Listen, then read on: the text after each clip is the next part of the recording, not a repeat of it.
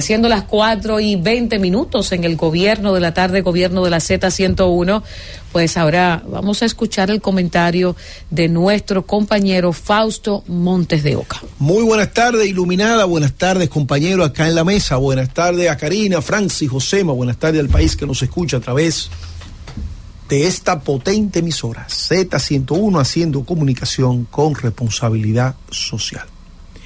El tema haitiano es un tema que es reiterativo, eso es algo que no tiene fin.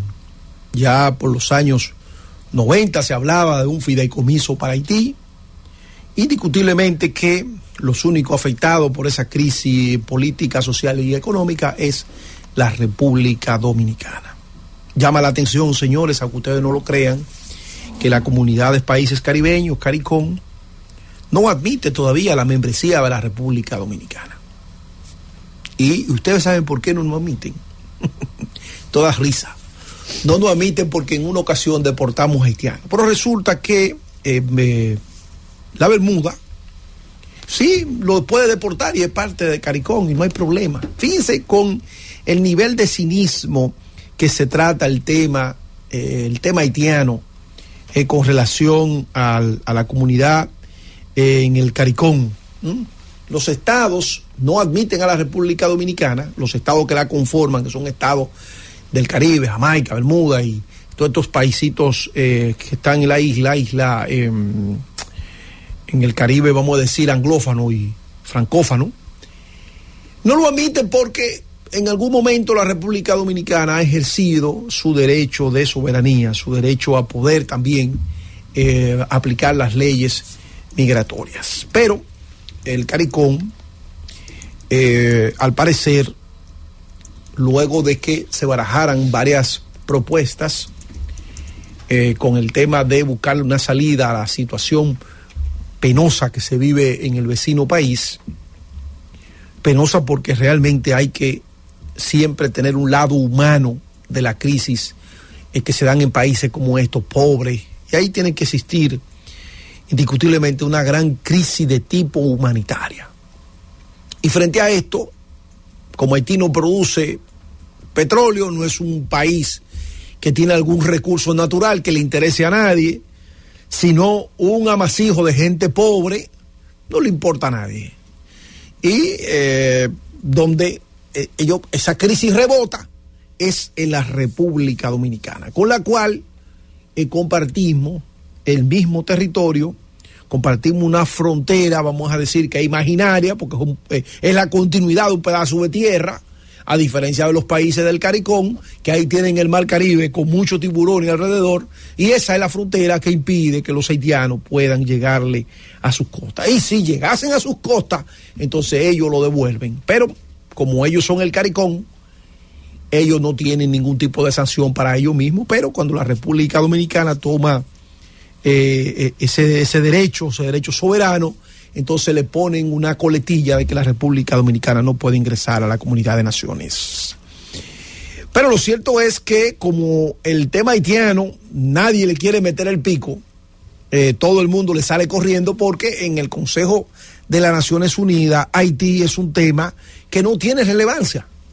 Ahora mismo los temas permanentes de Haití en el Consejo de Seguridad son los temas del Medio Oriente. Imaginemos ahora ese genocidio que se está llevando a cabo en Israel, le quita beligerancia a Haití o al tema haitiano, porque recordemos que las fronteras en el Medio Oriente, Palestina es una frontera imperial, como describió Juan Bosch en su título cuando se refirió al Caribe como frontera imperial. ¿Y por qué decimos frontera imperial?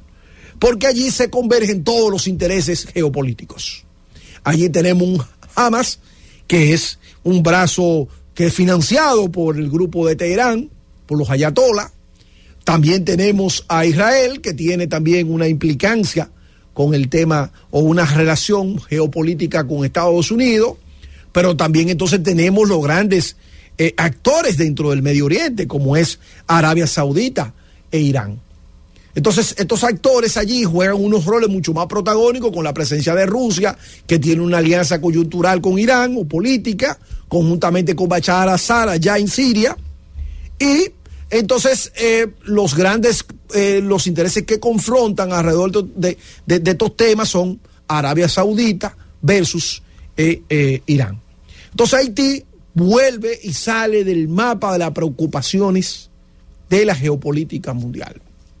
Ahora vemos que llega el tema del conflicto en Europa. Europa, desde la Segunda Guerra Mundial, no había tenido un conflicto en su territorio, sin exceptuar lo que pasó con los albaneses kosovares, que fue un conflicto que se dio en Europa, en la Europa blanca. Después de ese conflicto de la creación de la Yugoslavia de Tito y que terminó desintegrándose, Europa no había tenido un conflicto en su propio territorio. Entonces, el conflicto Rusia-Ucrania también le quita relevancia al tema haitiano. ¿Cómo se ve? Entonces Haití lo soltaron en banda.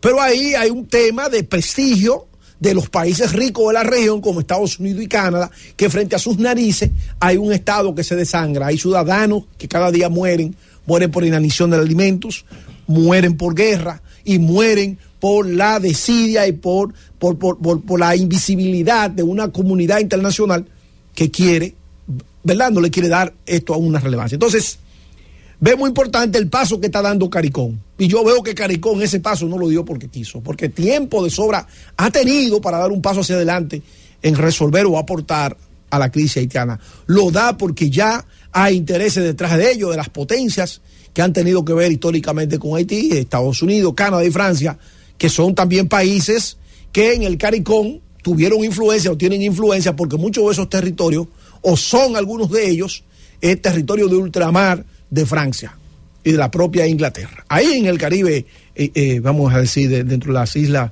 menores del Caribe.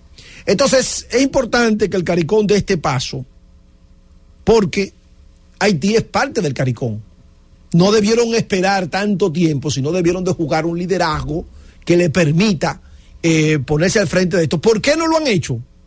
Porque realmente ellos no quieren que eso les rebote en sus países. Y para ellos es mucho más fácil siempre encontrar a la República Dominicana como un estado tapón y ellos poder descargar ese problema, porque un país pobre como Haití, con ciudadanos pobres, desvalidos, enfermos, es un problema para cualquier país que lo acoge.